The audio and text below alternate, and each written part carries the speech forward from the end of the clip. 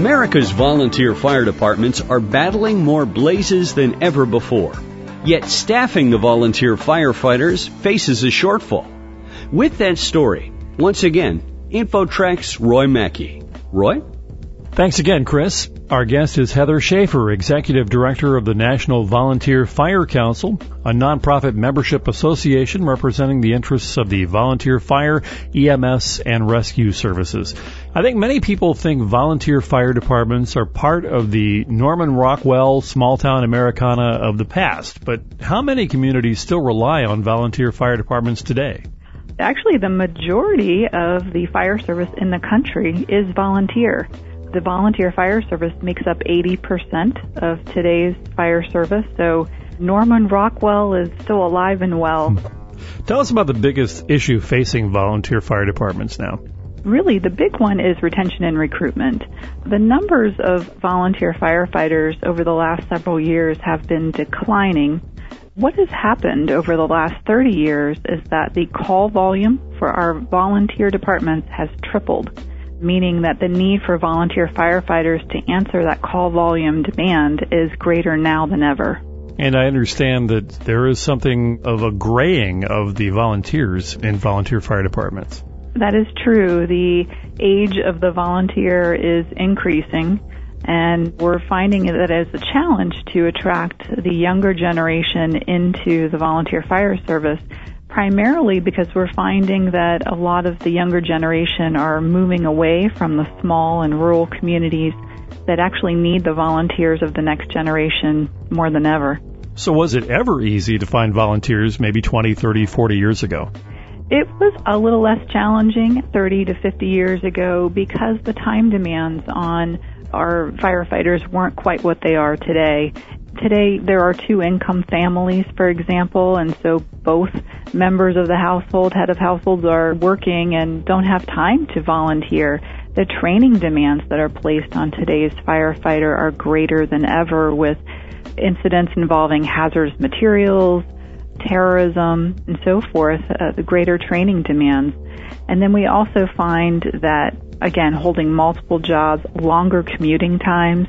So, again, the time demands are much more intense for today's volunteer firefighter compared to those of the past.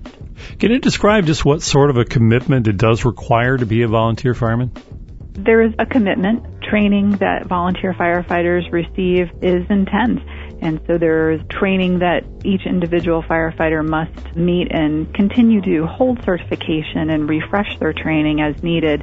And then the department itself will have training nights, may have minimum response to calls that are implemented within their own department.